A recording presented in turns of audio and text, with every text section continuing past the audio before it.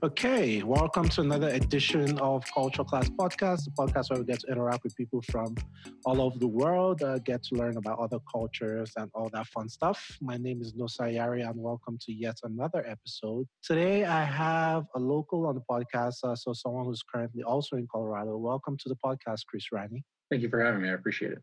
Sure. How's it going so far? I mean, the economy, the state, and even the country is starting to open up little by little. It's not as bad as it was a couple of weeks ago. How are things for you? Have you started to go out? How was Memorial Day weekend for you? All that. So there was a neighborhood get together this weekend. All the neighbors came around and they had a quick powwow. But otherwise, I work from home a lot. And I don't necessarily have, being new to the area, a lot of social connections otherwise. So it didn't change very much for me when everybody said stay inside for a little while. I have missed out going out to the gym. The other day I did order food out and eat it out. Of course, we couldn't get service or get a seating service inside a restaurant. And my fiance said, wow, this is so nice to not have to do this at home. At home. And all we did was throw our food away and our trash away outside of the restaurant. Yeah, I got you. I mean, sometimes I just maybe go to Chick-fil-A or something. I go to the drive-thru and I just park at the parking lot, just let me just eat outside my house or something. And at Chick-fil-A, you've got that extra layer. They'll probably bring the food to you. Yeah, probably. Yeah. Chick-fil-A almost seems like they're doing more business, at least when, I went there 2 weeks ago, more business now because it was a long line, this 50 cars or something crazy. Oh, yeah. So one thing I noticed about Chick-fil-A's business model that I always respected was they take customer service to that nth degree. They knew they'd shut down their kitchens and their dining rooms, and they knew that the lunch rush wouldn't change them. Yeah. So they staffed people to stand outside every location I've ever been to, especially here in Colorado. There's now, when I was out there for lunch before the shutdown, there's already 3 people out there. Now there's 6, 7, 9. There's little gazebos out there. Half the staff is out there taking orders. And yeah, there's a lot of cars. They get really small locations because they're super efficient. And now that is blowing up on them because they're able to push through a lot of cars and have both efficiencies either in the dining room and in the drive-thru.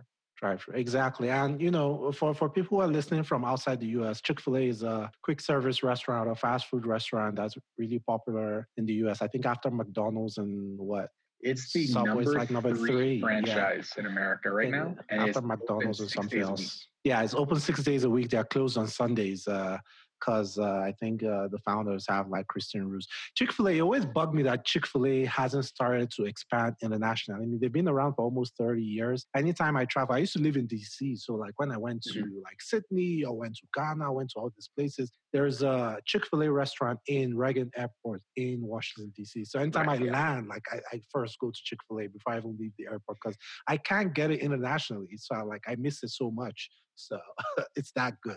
But hopefully soon, though. But yeah, you obviously, Chris, we're going to be getting into what you do for the most part during the interview. First things first, I need to ask you a question. Chris is a computer engineer, but he also does a lot of bodybuilding. And that's something we're going to be talking about at length during the episode. Okay.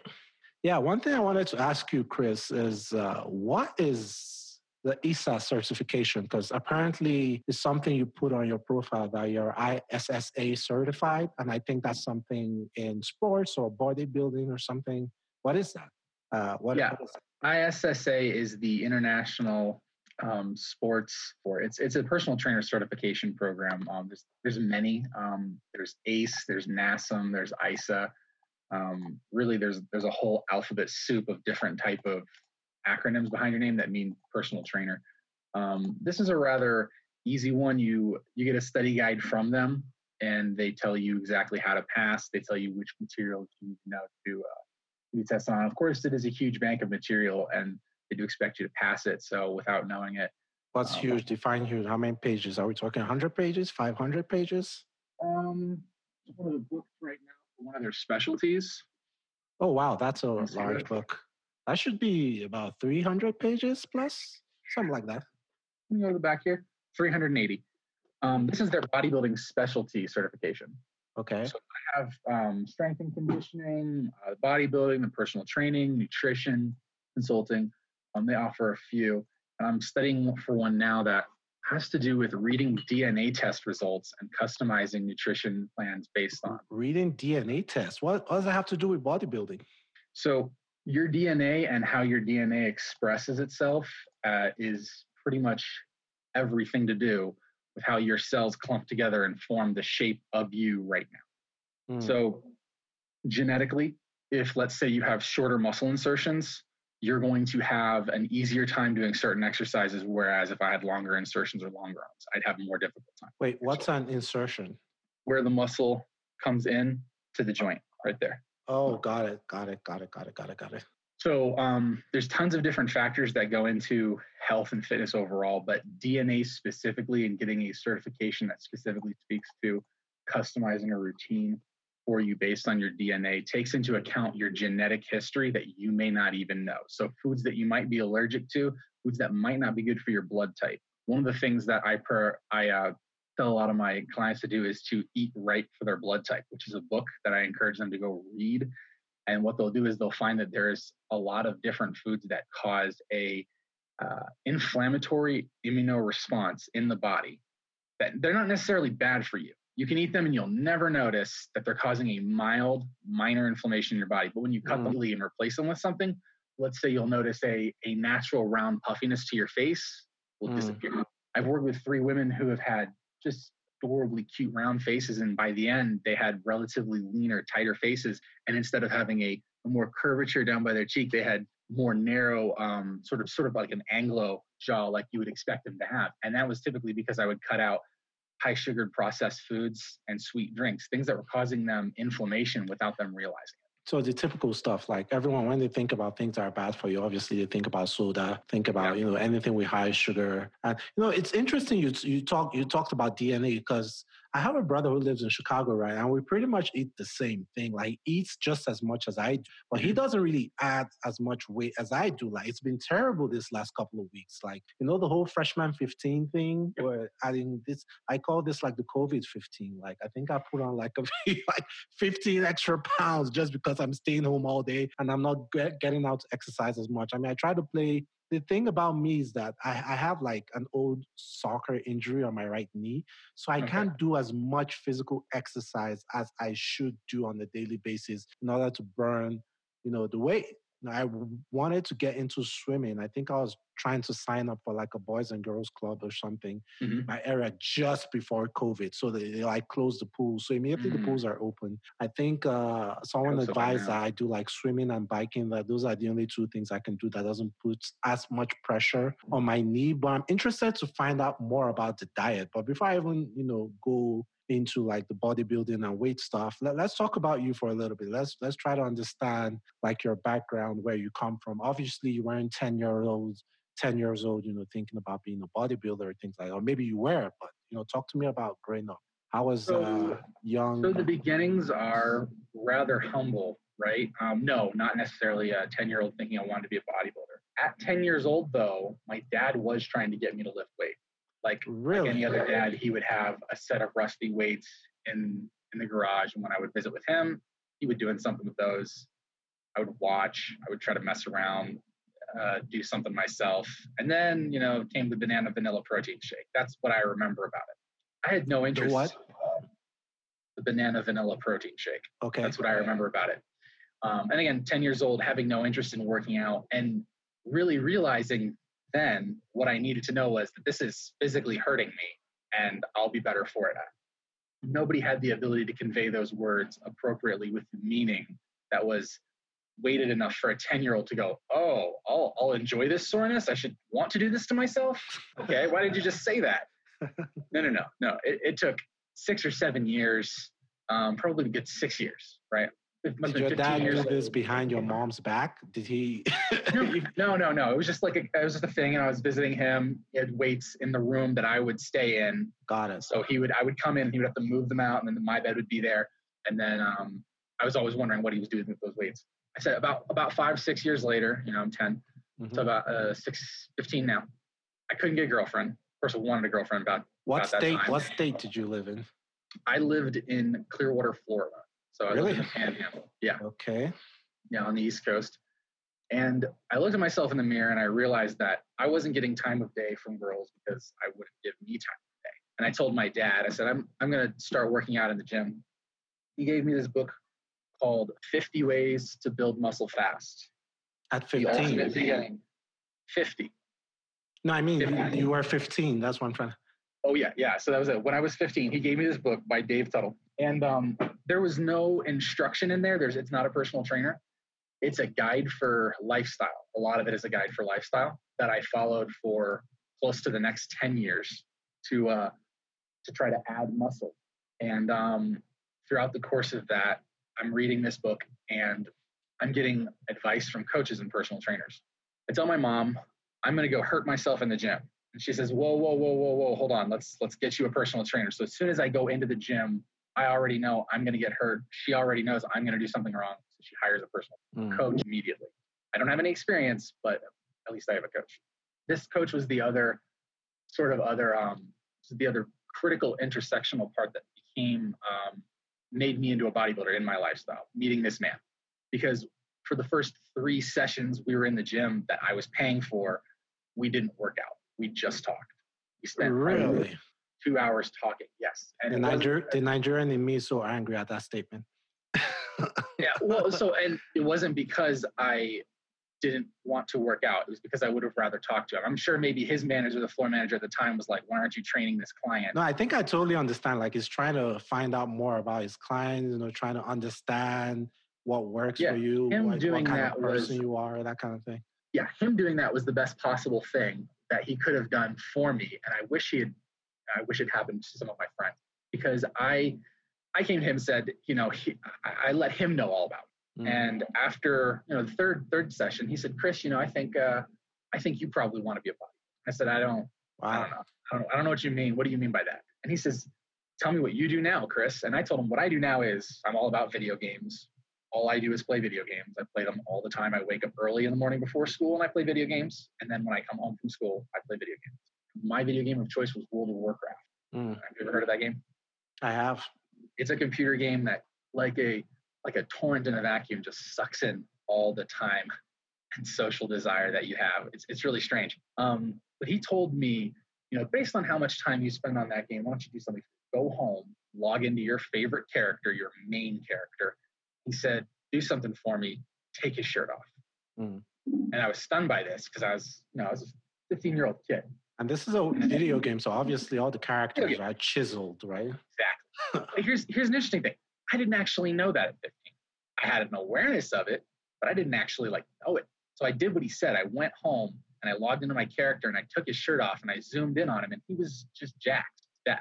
Oh, wait, this is so funny. I'm sorry to cut you short. Like, was that the first thing, because you were 15, like, was that the first thing that came into your mind when you said, oh, the girls don't like me? Did you try anything else? Or let me try and buy them candy? I don't know, let me try and ask them out in a way? Or you just went straight to, you know what, I need to work on myself. Maybe I've watched a few Usher videos and I see his... No, I know what that kind of thing appealing is.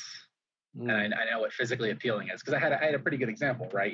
There's the girls I talk to and the girls that want to talk to me. And then the girls that I want to talk to, I watch the guys that they then want to talk to. And I say, okay, I kind of see the differences. I've got eyes. Circle of life. Yeah.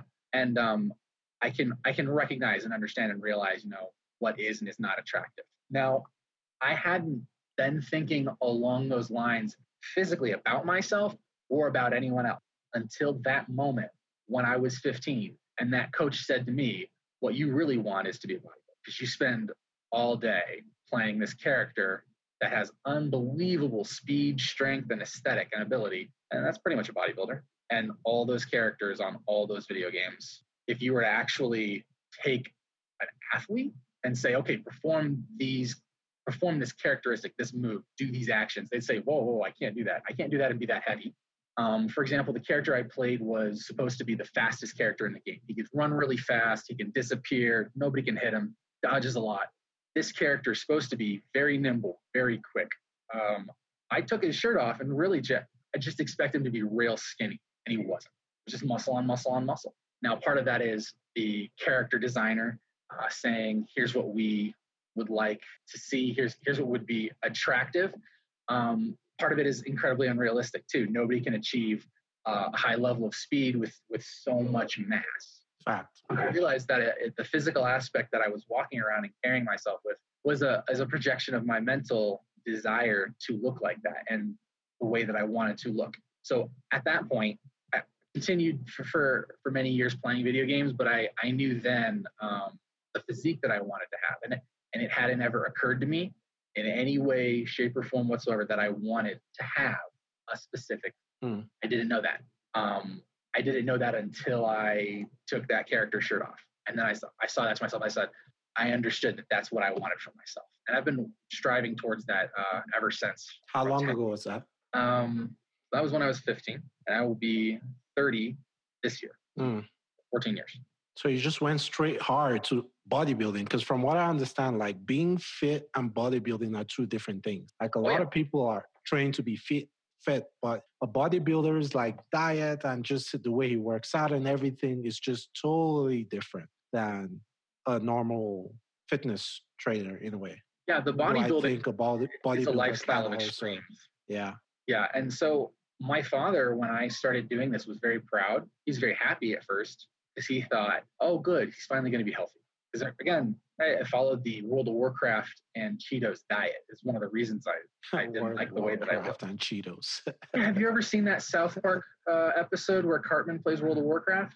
I haven't, but I can picture like Cheetos is like it's like chips, like a snack, but not too healthy. It has a lot of cheese and stuff. Food. And you're sitting down playing video games and eating that every day. And drinking soda. And drinking, oh my goodness. And drinking soda. And not just soda, high caffeine, high sugar soda to keep me awake and tweaked. So it was already having a detrimental effect on my nervous system. So it was already making me, when you already have an excessive amount of body fat and you're adding caffeine, a stimulant that's meant to actually increase your heart rate and increase your body's metabolism, but you don't do anything to caffeine. It's like gassing a car, okay? You're the car, caffeine is the gas. You add caffeine and sit on the couch, your heart rate's just going to pound. What do you think happens to the internals of the car when you flood the engine with nothing good? Actually, you have to drain it. When it comes to mechanics, there's real problems. When it comes to the internals of our body, you're just adding more stress to your arteries and organs. You're increasing your blood pressure for no reason. Wait, let's break down the diet part first, because I think that's something I probably can relate to. So anytime I try, like every other, year or whatever, I'll have that 2-month stretch where I go to the gym or start to work out.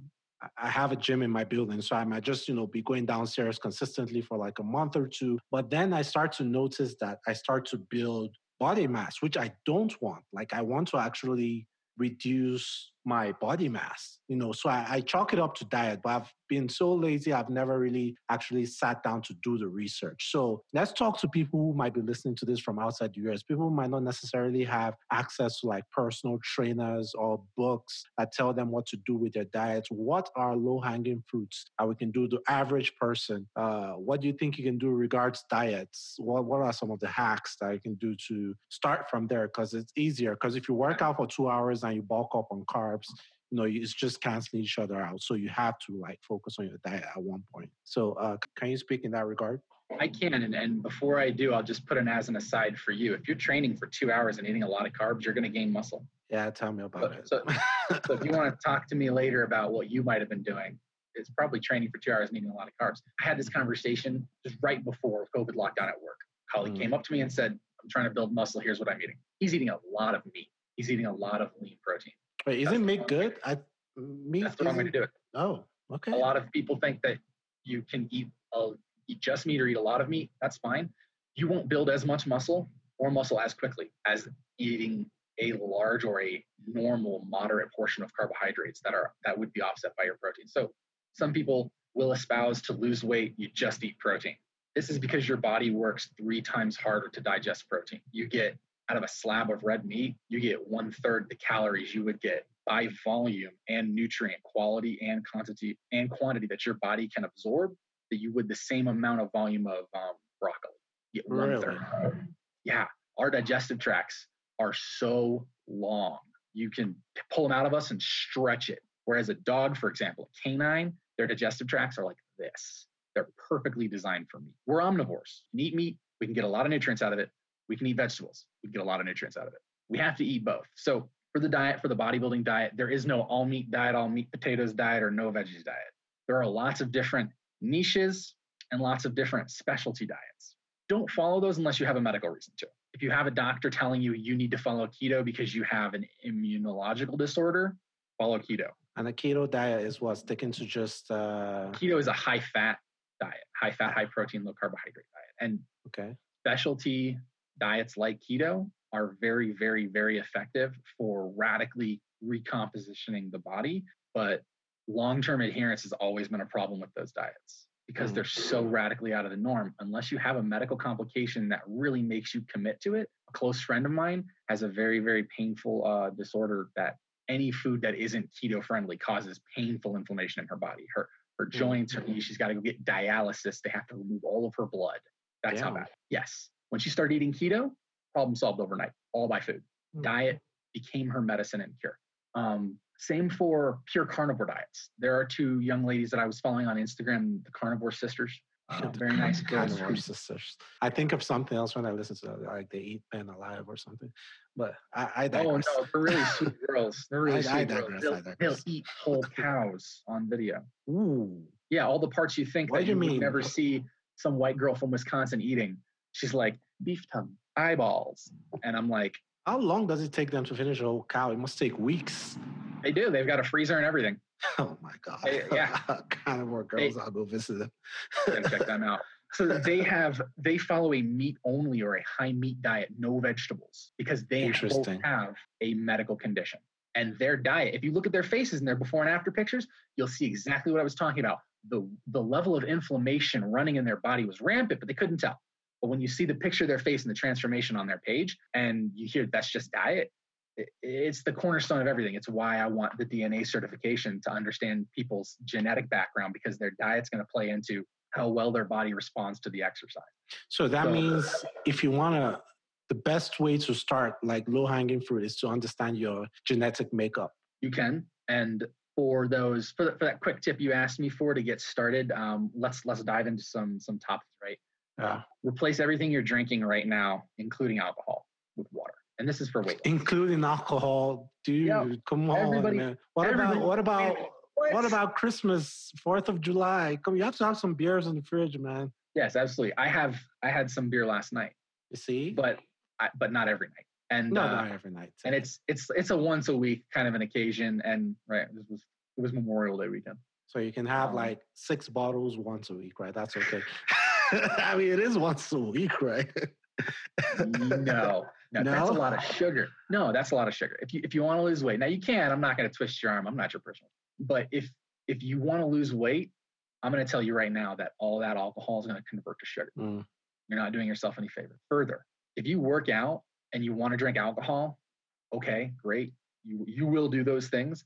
The workout that you did will feel like you did it 3 times harder than you actually, and you're not going to get as much benefit out of it as you think you will. What about what alcohol is doing is it's dehydrating you, pulling water out of your cells, out of your brain, and out of your body's cells, and it's repurposing that water so that it can flush the alcohol out, which means it's not moving nutrients into that muscle cell and it's not moving lactic acid out. The circulation to your muscle cells after exercise is to put nutrients in and move lactic acid out, which is why you're sore. And when you drink, you're going to be sore for a lot longer. Is it any type of alcohol though? What about wine? Like wine is supposed to be good for the heart, right? No, that's a myth. I think that's just really good marketing. Oh, really? There's same thing like Diamonds Are Forever, I think. Yeah, I mean, and that's just marketing as well, right? Yeah. So that's an artificial. That's what do they call that? An artificial scarcity for diamonds. For wine, they didn't have an artificial scarcity. They have an overabundance, and they needed a really good reason that would catch on, that would continue to be discussed. So I dislike this about our society's culture and how we kind of sell things to each other in the fitness world. You get someone who has the body you want and get that person to say, this is good for you, I do this. And then Guilt is absolved. Look at that person. He's got the body and he does this. No problem. Without, accounting for your own body type and how your body processes. That makes sense. That makes sense. And without accounting for the fact that man might just be being paid to say that. Damn. So Arnold Schwarzenegger has pretty much misled millions of people, I guess. So this is the thing that's known in the bodybuilding industry. Arnold Schwarzenegger is the reason protein shakes. Ben Weider had a fitness nutrition company, had a magazine, and he's like, we got to sell these supplements, Arnie. So Arnold Schwarzenegger would go around with a cocktail shaker bottle, just like sit down, shake up a protein shake wherever he was. And that was part of their marketing. You'd see nobody else drinks protein shakes. Nobody else needs to supplement protein into their diet. And when we drink protein shakes, we're drinking it because we don't want to eat meat. We want to supplement amino acids and protein into our bodies. We don't want the additional energy expenditure that comes from digesting meat. Got it. You supplement protein in, typically it's in a weight gaining fashion. I've never told somebody... Which is good for bodybuilding, I guess. It is. And I've never told somebody to supplement protein into their diet if they're trying to lose weight.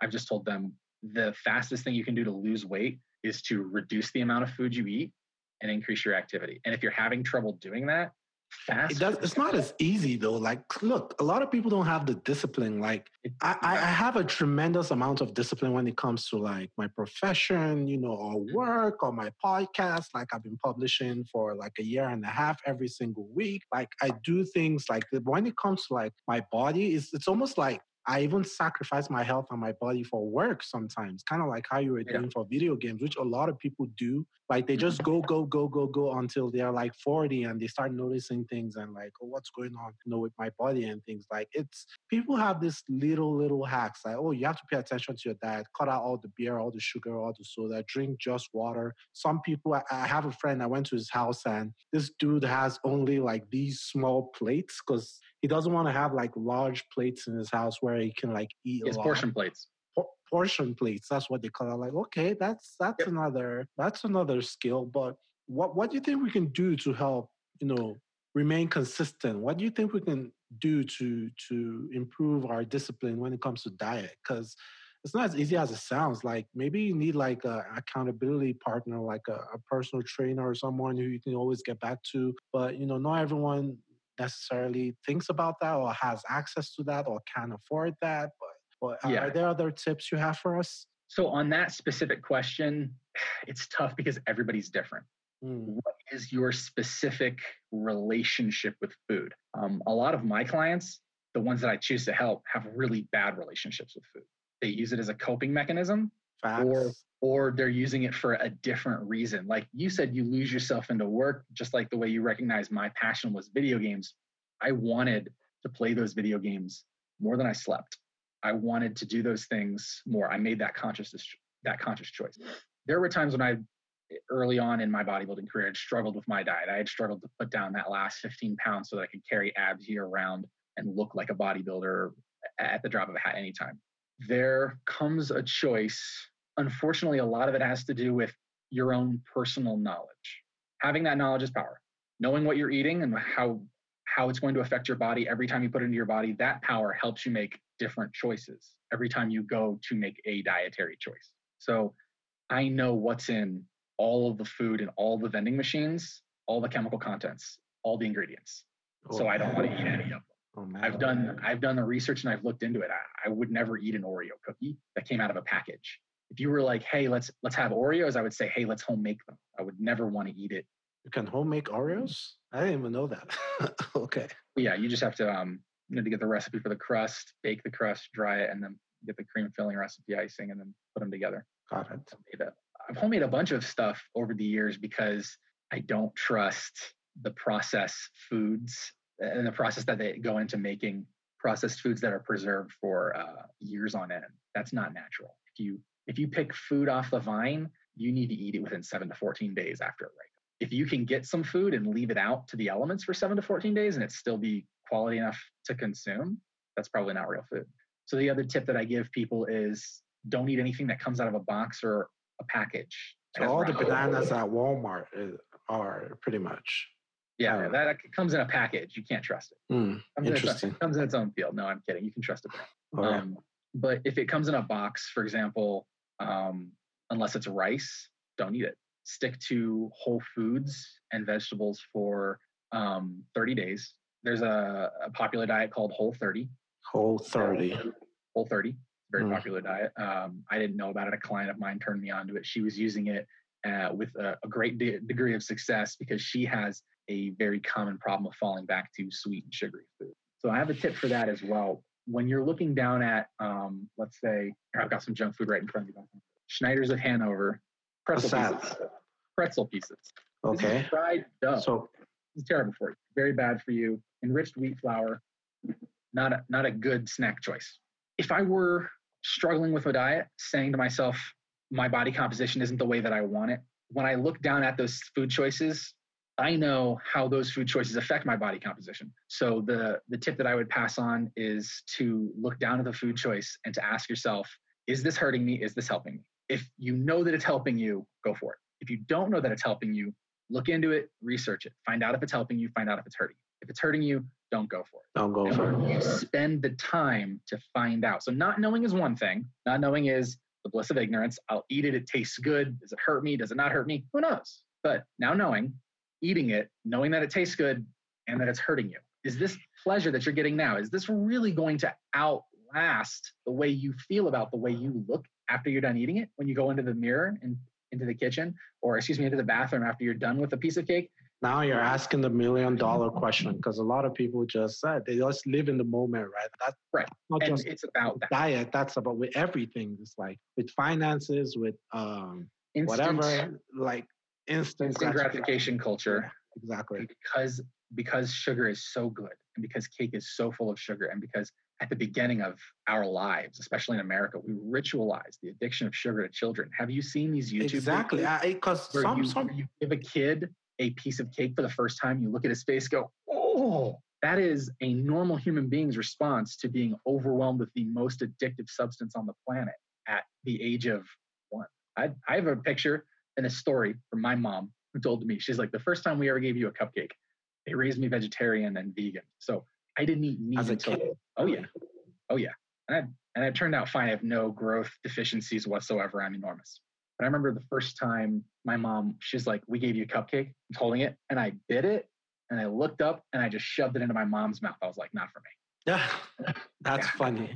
It's funny you mentioned that, because I think culture has a lot to play, with diet. Because obviously in America, America has a large, what was the percentage of obese American teens? Like, it's a lot. Like, the diet in America is just nuts.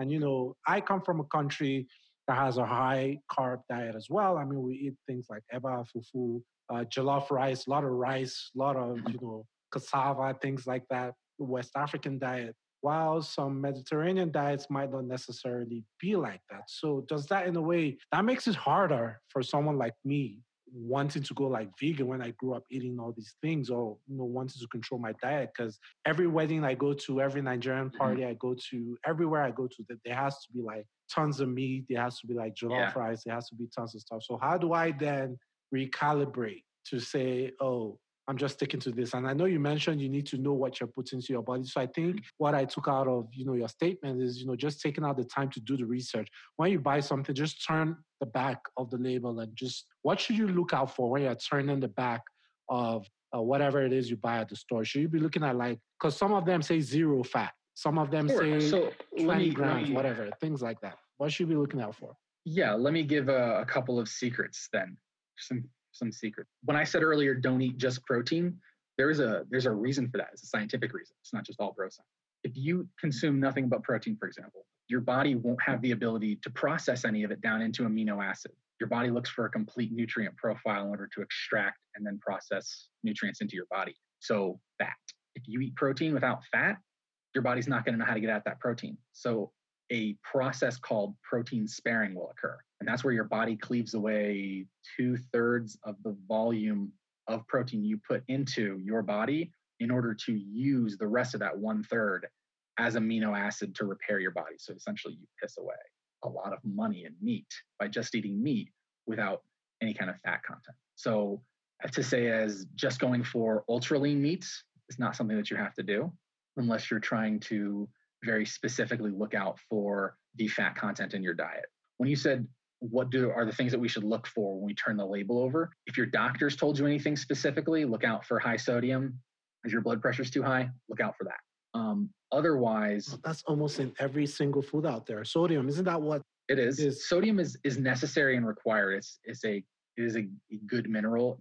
You don't need 500 grams a day. There's an upper ceiling to the amount of sodium that a bodybuilder will need, and an upper ceiling to the amount of sodium that somebody who's not a bodybuilder. I eat a lot more sodium, and I put tons of salt on all my, because muscle contraction, they use sodium.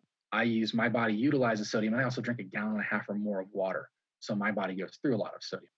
If you're not doing those things, just be cognizant of what you're putting in your body, and find the ratios that don't look completely off balance. So when you turn over a nutrition label on the side, you should have daily values. Don't eat something where the daily value is between 70 and 80 to 90 to 100% of whatever that nutrient is.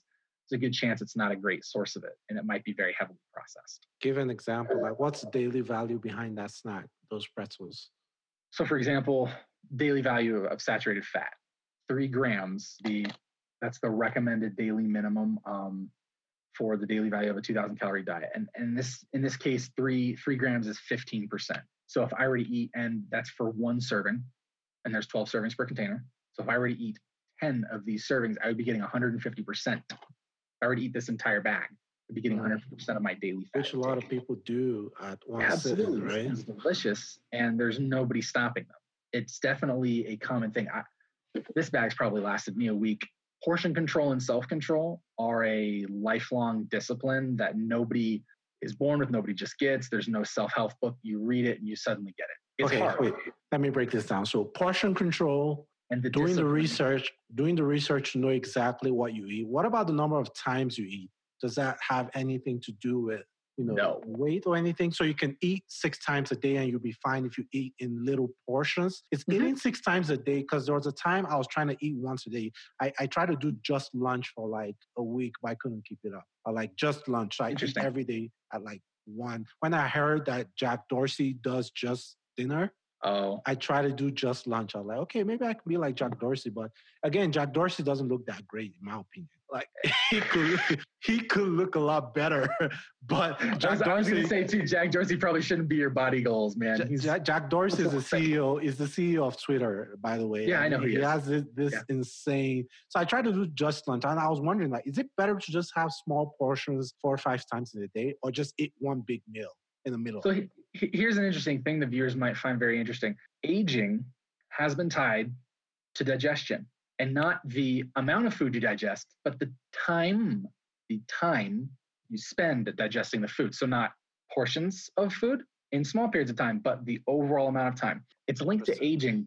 Do you know anything about cell division? So our cells, all of them contain a copy of our own DNA and telomeres. And when they divide, a non-perfect copy gets created. So when they remerge, the telomeres get lined back up, but not perfectly. The merging happens sort of not all DNA. And that's essentially what causes DNA damage. That is what is free radical damage to our DNA over time, is the mutation of our telomeres away from the base. Now, what this has to do with eating, I've been following a doctor on Instagram who is very into wellness. And she's been showing studies how digestion, and specifically the amount of time and length of time that the human body spends digesting, is linked directly to the increase of free radical damage to cells. So this is all to do with aging prematurely and staying younger. So when your cells divide, they simply look like they did the first time. To that effect, there's been tons of different studies around the efficacy, and it's all about your specific goal. So the 1 meal a day thing, I've done that for a while. That's great. You got to eat a really big meal. Yeah, it's like high carbs. Enough. It could be high carb. It could be high fat too. You get 4 calories. You get 4 calories per gram, 4 calories of energy per gram of nutrient from a carbohydrate and a protein. You get 9 calories of energy per gram of fat, more than double. What if you don't, like, getting energy is one thing. What if you don't release that energy or you don't use that energy. Is that bad Store for it. you? Because this is COVID, right? I don't go out as much as I used to, so I don't walk as much as I used to. I don't go out at all. So I'm pretty much in the house all day, except when maybe I'm going down in the morning to warm up my car or something. Like, is it bad to have all this energy inside you without expending it? So if you don't want to store it as body fat, don't eat it if you're not going to spend it. Mm. If you start to think of your body as a machine that you're fueling, as a very complex biomechanical car that you're really barely in control of, to be frank. At least that's the way I feel sometimes. You can start to understand an approach that gives you a little bit more control over the physique and the way that you look. So there's 3 really common diet types that I tell people to try. You can do your standard 3, breakfast, lunch, and dinner. You can do the double 3, which is 6 meals, which is 2 breakfasts, 2 lunch, 2 dinners. Oh my goodness. And then you can do that, like what you said, that 1 meal a day. I typically have my clients do intermittent fasting with that 1 meal a day. So it seems like that's what Jack Dorsey's doing. Of course, he didn't really call it intermittent fasting, and he might not have any supplement protocols or exercise that necessarily supports his health while he does that. Explain what intermittent fasting is real quick. So intermittent fasting is when you would, let's say for Monday, Tuesday, and Wednesday, eat your full normal 3 meals, breakfast, lunch, and dinner. Thursday, you're going to eat breakfast and lunch, and you're going to skip dinner until the Friday's lunch. And you'll go a period of between 12 and 18 hours of fasting where you're awake and active, but you're not eating any food. And typically people like to overlap it with one day where they're going to bed full, waking up hungry, doing a little bit of exercise, and sort of getting to a point where they're so hungry, it's great lunchtime, and then they eat an enormous. I'm sure some people in Nigeria, that's kind of like attending MFM. Like people in Nigeria understand what I'm talking about. It's like a church that does a lot of fasting. Oh yeah, okay. If you attend that, you'll probably that probably won't be too much of a big deal for you. but that's just me being funny. So to touch on fasting culturally, and something I wanted to mention earlier, a lot of these studies came out of Japan, studies for longevity and digestion and health, because a lot of our centurions live in Japan. And those are the people who have been eating healthy, what we would consider very healthy, clean diets, fish, fresh caught fish from the ocean, for the majority of their life. And we took away from them a lot of their habits. And their habits are not eating as frequently and not eating that huge volume. And sometimes it has to be their lifestyle. It has to be their lifestyle also. Part of it is right? that. Because it's like I interviewed someone who lived in Japan for like 2 or 3 years. And, he talked about everyone in Japan being so quiet and respectful. You never see road rage in Japan. You never see people getting worked up. Everyone is like respectful, quiet. Like if you're on the bus, you dare not answer your phone. Not dare not, but like it's like you're being rude to everyone else, no matter how low you speak, no matter how low of a tone you speak on, and things like that. Like the cultural consideration for others is so finely ingrained into them. Exactly, and that's why even maybe in China also, because I've watched these YouTube videos in Japan and China where you have these people eating like a whole buffet, like they have this whole tray of food in front of them, and it's entertainment because that's not normal. So it people is. do that for YouTube. People watch that for entertainment value. Oh yeah, like mukbangs. My ex is Chinese.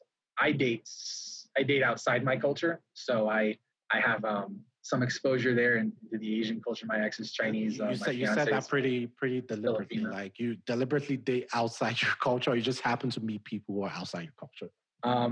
So at first it wasn't deliberate, but after a couple of really great relationships, it became interesting. What happened, man? And obviously your fiance will be listening to this, so this is just for historical purposes. We're just trying to find out so other people can learn from Chris's experience. But what exactly happened? What made you start to date outside your race? What did you experience? So culturally, there's a different exchange of respect and just how you talk to them. I'm big into talking and communication in a relationship anyway. So I found this culture, at least my culture, to be somewhat difficult for my own taste. And so I can imagine even more so that you grew up in Florida, huh? Yeah. You have no idea. Did that lead to you staying indoors a whole lot of time, just playing video games, being by yourself? Did that contribute to it? I will be honest with you. my sisters were the go to the beach people. I did not like that. I hate the sand. So that did in a very large way contribute. And then of course, a lot of the women that I was interacting with were really like, oh man, it left me with the taste in my mouth coming away with, do I really want to try that hard for you? This is not worth it for me. Really. Oftentimes, this is the way they would talk to me. I go, you know what? I'll need you. Oh my God. Oh my God. So I started to focus very, very heavily on myself.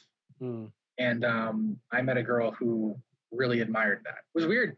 I'd never met anybody other than this girl from the Chinese culture who'd really admired it. She said what she liked about me was, this was really funny. We were talking and I told her, hey, listen, this is great. I want to keep doing this, but I told my friends I would go meet them at the gym and I'm going to go do that now. So bye. I ditched her. And I texted her when I got to the gym and said, hey, I'm here with my friends. We're working out. This is what I'm doing today. And she didn't text me back. And about 30 minutes later, we were done. And I was like, hey, I'm done. What are you doing? And that was it. She just said, you said you would do something. You did it. You followed through. I found that attractive. That almost seems, I don't think that's a Chinese thing. That almost seems like a general female thing. And obviously. It might be. It might be that she was just so overexposed to shitty men that one person doing what they said they would was a mind blower for her. But the other thing was, it was because I was consistently dedicated to fitness. She eventually got into bodybuilding as well, my ex-wife. And she became a competitor and a published model. Oh, wow. Being in the orbit of a bodybuilder, very close to one, tends to make one a little bit healthier. My mom, I can imagine, more healthier when I started working out. She lost a ton of weight. I can imagine. Like if I was your brother, I'll be calling you like, dude, I'm in the store. Like, what's up with this? What's up with this product? Like, should I get this? Should I get this? I can only imagine that you have that effect on people around you. Yeah, all my friends know who to go to for any advice about fitness stuff or a supplement, and I've steered a lot of my friends away from bad supplements that are just marketing hype to get you to spend $90. I'm taking biotin right now. I don't know if you've heard of it. Is that good? I've never heard of it. If you show me the label, tell me what's on it. I'll look up the ingredients. Wait, give me a second. Let me see if I can grab it. This might sound pathetic. Let me see. Biotin. It's I think I started taking this not necessarily for my diet, because during the whole COVID thing, I started to grow out my beard. And it was growing unevenly, like it'll be more on this side, less on that side. So I just watched a YouTube video and someone recommended this. Oh, this is good for the skin and it makes the beard come out like fully. So this has, what is this? This is soybean oil, gelatin, vegetable glycerin, yellow beeswax, and titanium dioxide color, I think. And biotin. I think biotin is probably a compound or something. Yeah, so that's like the active ingredient, I guess. So whatever that's supposed to. I think if it has some properties that affect the stimulation of collagen growth around hair follicle cells on the skin. So do you apply it topically or is it a pill? No, it's a pill. But also like apply like what's that thing called? It's a particular oil you're supposed to put on your beard. But I don't go outside a lot, especially if you go outside, so your beard doesn't like dry up or whatever. I'm just getting into all this stuff. This is something I never did. Like I never did. COVID is, bringing out the curiosity, I guess, in me. But that's besides the point. Have you ever competed professionally in bodybuilding competitions like your ex-wife? So I have not competed professionally. Neither is my ex. We both competed at the amateur level. I competed once when I was a teenager. No, I competed twice when I was a teenager. I won once as a teenager and then got my ass handed to me so badly second time. What did you win? All right, let's take a 10-year hike. What was the trophy? Let's see if it's around here somewhere. Back in the box or upstairs. It was the 2009 OCB All South Championships. I wonder if there's even still pictures up. I was in the teen division at the time, being either 18 or 19 years old. So I weighed about 174 pounds. I lost at 18. Yeah, and I lost 80 pounds of body fat to put on to win that show. Wow, it's funny because I watched like a Netflix documentary. There's this bodybuilder. I think he's won the Arnold Classic like 8 or 9 times. His name is Ron something. He's like a police officer in Texas. His name's Ronnie Coleman. Ronnie Coleman, that's who he is. He's no longer a police officer in Texas. He's the world's greatest bodybuilder. Yeah. Mr. Olympia. Mr. Olympia. I think he won it like 8 or 9 times. And when they talk about it, I just brought that up because you said that your ass was handed to you. And it almost sounds like boxing. I'm like, you guys you're flexing on the stage. There's no physical contact, but it's still a competition. It feels like sport. And it's crazy. Like, especially when they do the thigh thing, like they flex their thigh muscles or something. I'm like, that is crazy. Have you seen someone rip something on stage or something? Because that looks scary. I've seen somebody pass out on stage because of excessive diuretic and drug use to get lean and dry. I've seen somebody's shoulder muscle pop synthol, which is a compound that's injected into the muscle belly to make it look larger and fuller, squirt right out of his arm when he went and hit a front double bicep pose. And those are just what I've seen, like kind of shocking for the bodybuilding competitions. But I competed at the amateur level. The pro level is something else. You turn amateur and you pay to compete at the amateur level. So I pay an entry fee per division in class. At the pro level, you sign a contract and you agree to compete. You don't pay.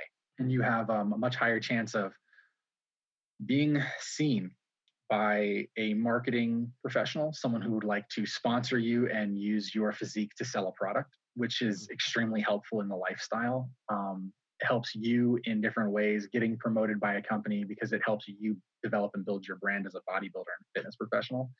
Most people don't compete for anything other than views. It's social media, it's marketing for bodybuilders, for personal trainers. They'll do 1 or 2 shows. They'll use their best pictures in all of their marketing and say, what I look like, I can get you like this. And that works. Everybody wants that. And they say, yes, this is what I would like to look like. Get me here. Facts. And so I haven't ever seen the low-level trainers, or not low-level, but really low-level competitors, people who compete at the amateur division, other than using it to attract more clients and stay themselves personally active in the scene. So there are competition coaches, which will go to every show. They want to see how all the posing is done, and they'll stay very active in the community. And then there are just the regular coach who will do the show to maintain the body and use it for clientele. I've had typically competition coaches my entire bodybuilding career, so I've been focused toward that aspect. The other side of it is what we just call lifestyle. If you're not competing in a show, you're not trying to do a strongman event, you're just a lifestyle client. Oh, you're a lifestyle. Okay. Yeah, and we consider you just a lifestyle client. And there's no division for lifestyle. So bodybuilding shows are relatively small, relegated to friends, families, future competitors, people who think it's cool, and people who like the way the bodies look. The biggest show is probably the Olymp, and it's less than 100,000. It's crazy. Let me ask you this. You've been been on this journey since you were like 15, 16, something like that. Have you ever lost yourself that you can remember like a year or two where you just didn't like work out as much and you gained all those pounds back, things like that? Really? Oh yeah, absolutely. Okay. Bodybuilding is a lifelong journey. That feels good to hear for someone like me, by the way, because it feels like, okay, if you can go back and come back, then probably I can. And I'm glad that you asked. So you can go on my Instagram because I have a transformation, and I'll just explain to you the way I looked 4 years ago. I stopped working out for 2 years. I started working really hard on my career, all these excuses, blah, blah. Here is the long and the short of it. I stopped eating the food. I stopped doing the supplements. And I stopped doing the training. And I went from 260 pounds to 100. But right now I weigh 205 pounds. And I went from... That sounds like a good thing to me, but I guess for a bodybuilder, it doesn't. I used to weigh 240, so it's a little... Oh, okay. Got it. Yeah. Let me send you... And for comparison, 240, like Arnold in his heyday, just for people listening, how much did he weigh in his heyday? I believe he also weighed north of 240, but he was, I was 240 at 16% body fat. He was 240 at 7 to 5% body fat. Very big difference. Oh, okay. Let me send you this post now. And this was the team that I was on during this transformation period. So I sent you a picture. On the left is where I hadn't worked out for 2 years. And on the right was where for 9 months, I consistently ate a clean diet. Not really consistently, but for the majority of the time, 15 days out of the month, 30 days out.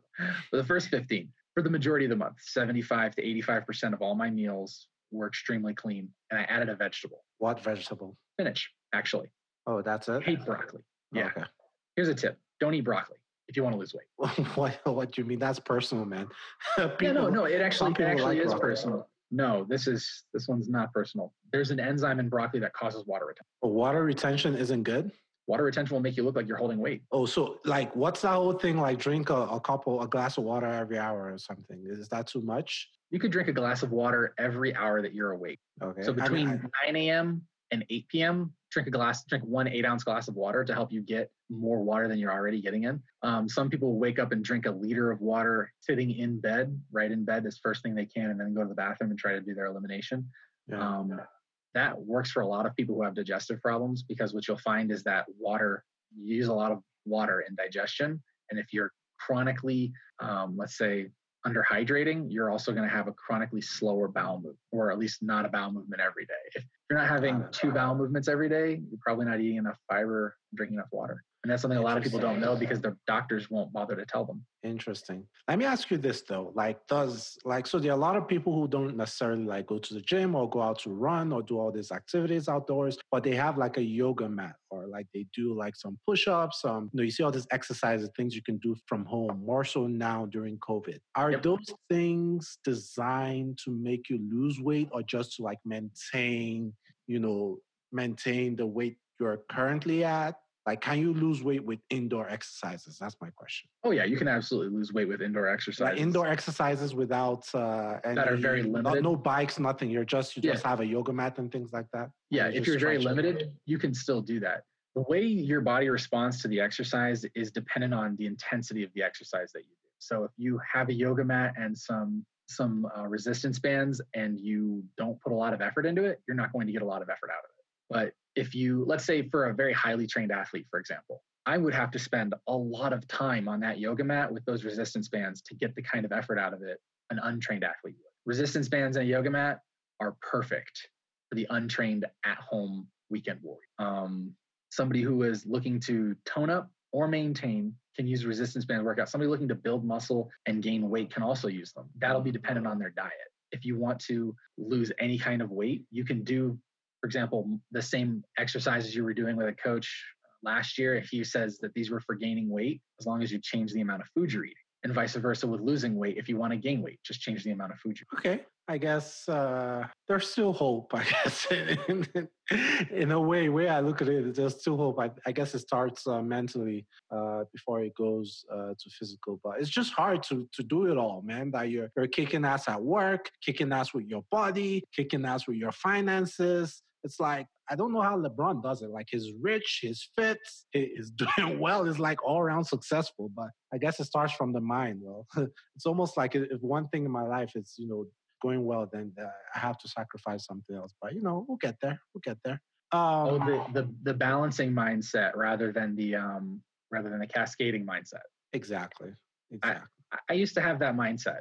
I would wake up and go, man, this feels really good. And then I would get worried and go, what's going to go wrong? So enough things would go right to I would say, oh man, I better not play the lottery today. I might actually lose. I might lose $500 million if everything is going so well that maybe, and there's a fear, right? Where something bad probably happened and you're so afraid of being vulnerable to feeling that and not being prepared, hardened, and ready to resist it, that when it did hurt you, you've sort of locked down a mindset that doesn't allow a cascading success or a cascading positive frame. I call it a cascading positive frame because everything that happens to you in this one instant, so a good workout, at the end of a good workout, in my mind, I'm in a positive mental frame. I'm going to cascade that to the rest of the day. I'm going to have a good ride home. I'm going to have a good dinner and a good interaction with my neighbors. Or if it's like the middle of the day and I have to go back to work, I'll probably do that workout and then have great meetings afterwards because I'll be relaxed and on an endorphin. I can take that positive mental frame and cascade it forward. But I will also say that being aware of it, you can get into a dark place and cascade downward and spiral down if you target yourself and you start to bully and accuse yourself. So like I said before about looking down at the food and knowing, is this helping me? Is this hurting me? I have an internal voice. that yells at me like a drill sergeant, telling me that I know this food isn't good for me. I'm going for the lemon meringue pie. The salad is over here, but I'm going for the pie. And the voice is screaming at me and it's putting me down. And that's me putting me down. And if I listen to that voice, I can get into a negative headspace. But if I use that voice and allow it its place and say, I know what I'm trying to do here and rise above it personally, even those things like being negative towards yourself, you can even find yourself above other people's negative when you can find yourself above your own. This whole COVID-19 has got people everywhere crazy. I tried to pull into a parking spot the other day in a one-way parking lot, and the other direction, which is on the other side of the parking spot, it's got a safety zone where you're not supposed to pull in through because I'm going this way. As I'm doing this, a man pulls through that zone and he almost crashes into my car. He's not in the parking spot. My car is all the way in the parking. But he gets out of his car and rolls his window down, starts screaming at me, "Move your car," losing his mind.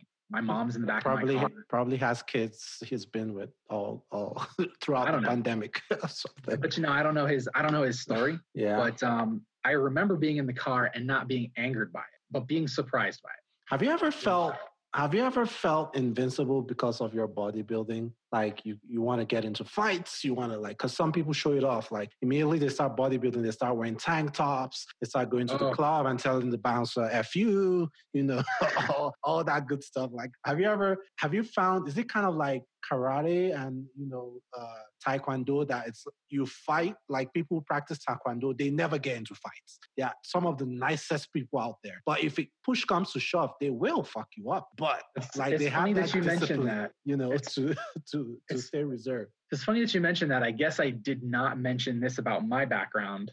I'd been doing martial arts from the time I was 5 years old. My mom put me into martial arts until I was 12. And I hurt myself really badly when I was like 12, 13. And I stopped doing martial arts and started playing video games. And that's how I gained all the weight. Actually hurt my knee. Everybody hurts something. I don't actually know a bodybuilder. I don't know one single bodybuilder who woke up one day and was like, I want to be a bodybuilder. I'm going to the gym to bodybuild. Typically, there's some sort of injury that puts them in the gym and then they fall in love with body. My path was a little bit weirder, whereas I was doing the karate before, had that a little bit of a discipline background there, and then just stopped doing all physical activity and then got into body. It takes all types. So I've met bodybuilders who have an ego that, I'm just surprised that we can all fit on this planet. These guys, and they don't deserve it. And they know who they are. If they're watching, Egan, you don't deserve it. And you don't. If they're listening. Oh, right, listening. I thought you were recording the podcast, right? So I am recording it, but I'll publish the audio before the video, maybe later. Right.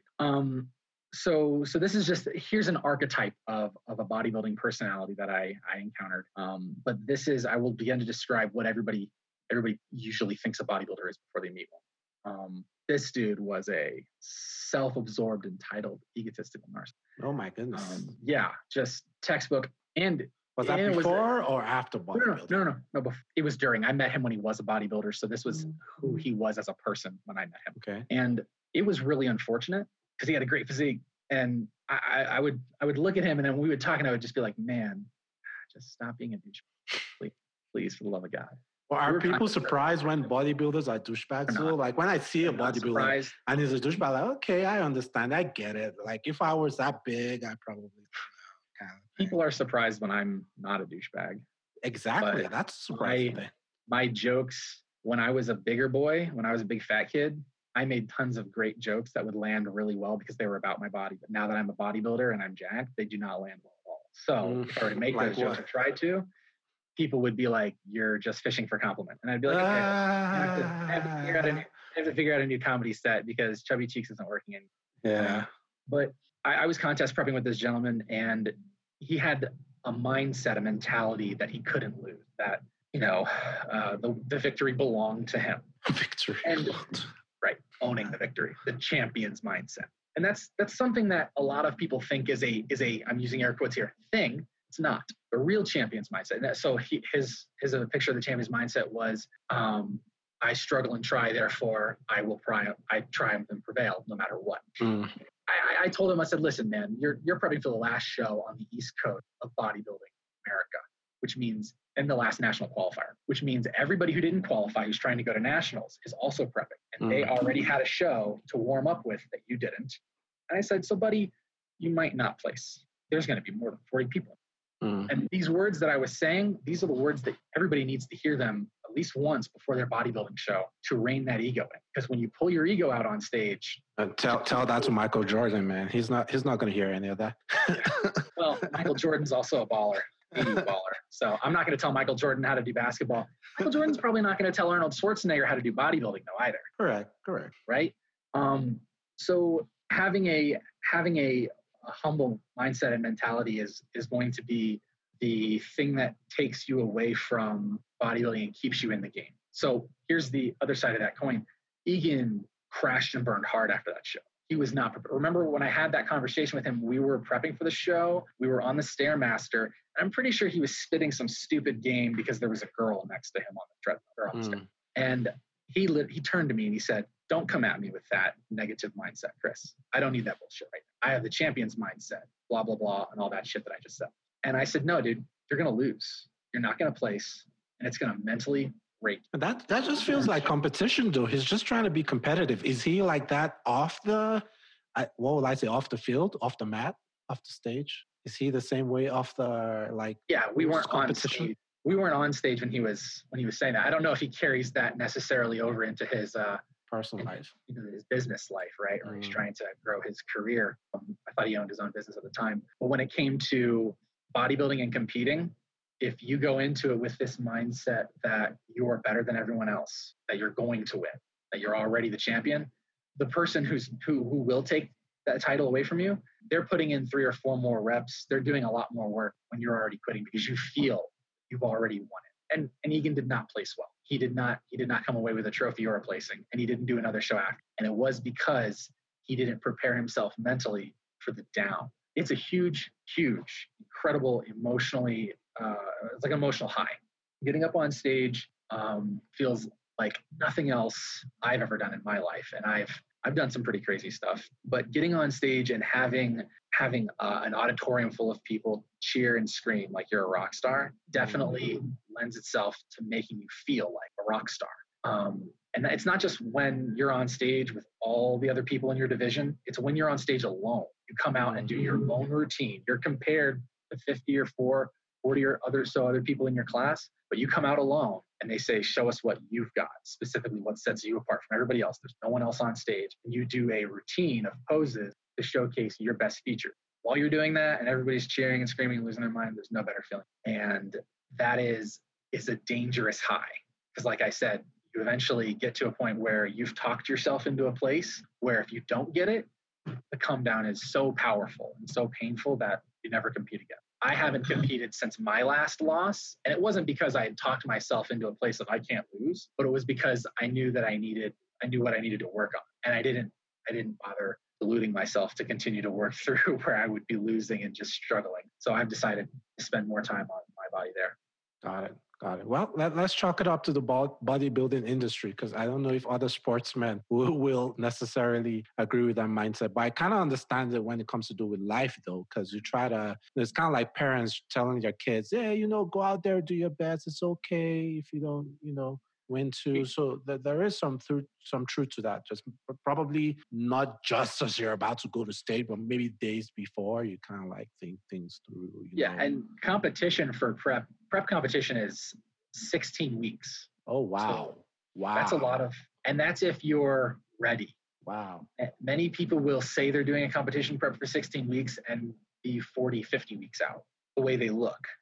And maybe they've paired with a coach who really wants to get them on stage because there's a monetary incentive for them. Most people will start prep for a show 16 weeks out. Because what does prepping involve? Because you're already big, right? I mean, you're already big and you're already lean. Prepping involves, the process is becoming as lean as possible while staying as big as possible. So you don't want to lose any of the size that you've gained. So if you weigh 250 pounds when you start your competition prep, you want to weigh as close to that, but with very little body fat by the time you're done.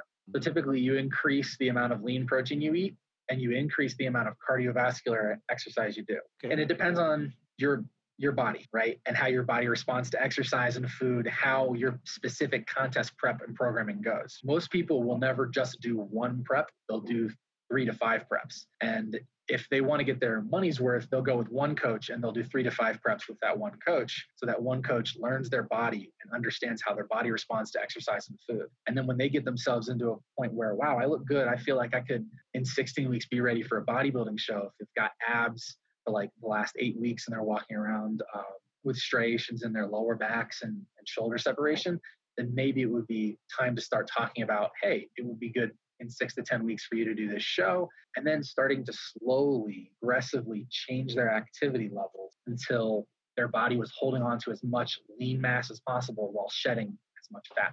That is, in a nutshell, kind of wrapped up in a bow, competition prep. And the end goal is to be as lean and dry on stage as possible. And what you end up having is not a very strong physique. It's like I told you earlier in the interview, my dad was very excited when I told him I was becoming a bodybuilder and following this lifestyle. But as the years went on and he learned more about it, he found that it wasn't necessarily the most healthy thing. To get lean and dry, to get stage ready where you look like there's no water under you, there has to be no water under you. You have to be dehydrated. So they take diuretics. They take natural diuretics like dandelion root. They eat a lot of asparagus, which is a natural diuretic as well. And they try to achieve a flushing state in their body where their body is flushing out more water than they're taking in. So they'll load water 2 or 3 gallons over one day. And then the next day, when their body expects 3 gallons of water, they'll dramatically cut it to a liter. Damn. And then 15 ounces, and then 8 ounces, and then 4 ounces. And their body is squeezed out every drop Damn. of water. And they'll be pissing it all out like crazy, taking diuretics and drinking some coffee with some caffeine. And they'll achieve that dry look that they use in the photo shoots, that they use in pictures and movies and TVs. And one of the things to know about that is it's not maintained for longer than the photo shoot. That one day, that makes sense. Once that's gone, we never go back to that until there's the next photo shoot, right? It's just, that's why we call it a peak week, because you come up to the top and you peak. You can't stay there because it's very, very, very unhealthy. You're dehydrated, you're weak, tired, and you just want food. So once you peak, you get your pictures, you do the contest. And that's, again, when you said it's not a sport, but you're on stage and you're flexing, you notice that in bodybuilding shows, there's no weightlifting. Nobody cares how much you can bench. Nobody's talking about the numbers because you really can't do any exercises. There's no intense exercise ability in any of those athletes when they're so chronically dehydrated, because it's a physique look that they're trying to get, not a performance. So that kind of thing you'd be talking about the CrossFit Games. Got it. Well, it's been pretty interesting talking to you, man. I got to learn so much. What's in the future for you? What do you see yourself doing in the next few years? Are you going to get back in? I mean, you're 240 now? No, I'm just 204 now. I went down from 240. Got it. I was at my competition weight would have been 240, and then my prep competition weight would be 240. I'm going to probably get back into it. Not this year because of COVID. But next year I'll probably do This is probably the year to win it, man, because everyone else is, sick. Oh, next year's going to be very difficult. I'm just kidding. But yeah. This and next year should actually be very difficult because we've canceled all the shows this year. So everybody preparing for shows. What show specifically? Which one? There's lots of different shows, and they're all. No, which one are you going to be competing in, or are you thinking about competing in the future? The Rock is doing a show. I don't know if you know this, but Dwayne "The Rock" Johnson's actually putting on a fitness expo, and that is going to be on the East Coast. It's not in Colorado. I'll be doing that one next year. Okay. Dwayne "The Rock" Johnson, not bad. Yeah. So he has his own. If I want to compete in that show, and I start prepping now, do I have enough time? I mean, it's more than 50 weeks out, right? It's next year. Do I have enough time to get there? Do you have enough time? I think you'd have enough time to do physique. Absolutely. Okay. Yeah. All right. See you at the show, man. All right. Yeah, I'll definitely see you at the show. Man, you want to drop your social media handles, what you want to do as we wrap up the show? Yeah, sure. So you can find me on Instagram at Chris Ranne, Ranne. It's just my whole name without the Y at the end of it. And that's my public page on Instagram. Got it. You can also follow Culture Class Podcast everywhere. It's Culture Class Pod on Twitter, but Culture Class Podcast on all other social media platforms. Let us know what you think. maybe a year from now, we'll reach out back to Chris and post a before and after photo. Well, I don't know what we're going to do, but I hope you guys have been able to learn a thing or two. Try to stay healthy. Try to live a balanced life. Don't be like me, even though I will try to live a balanced life.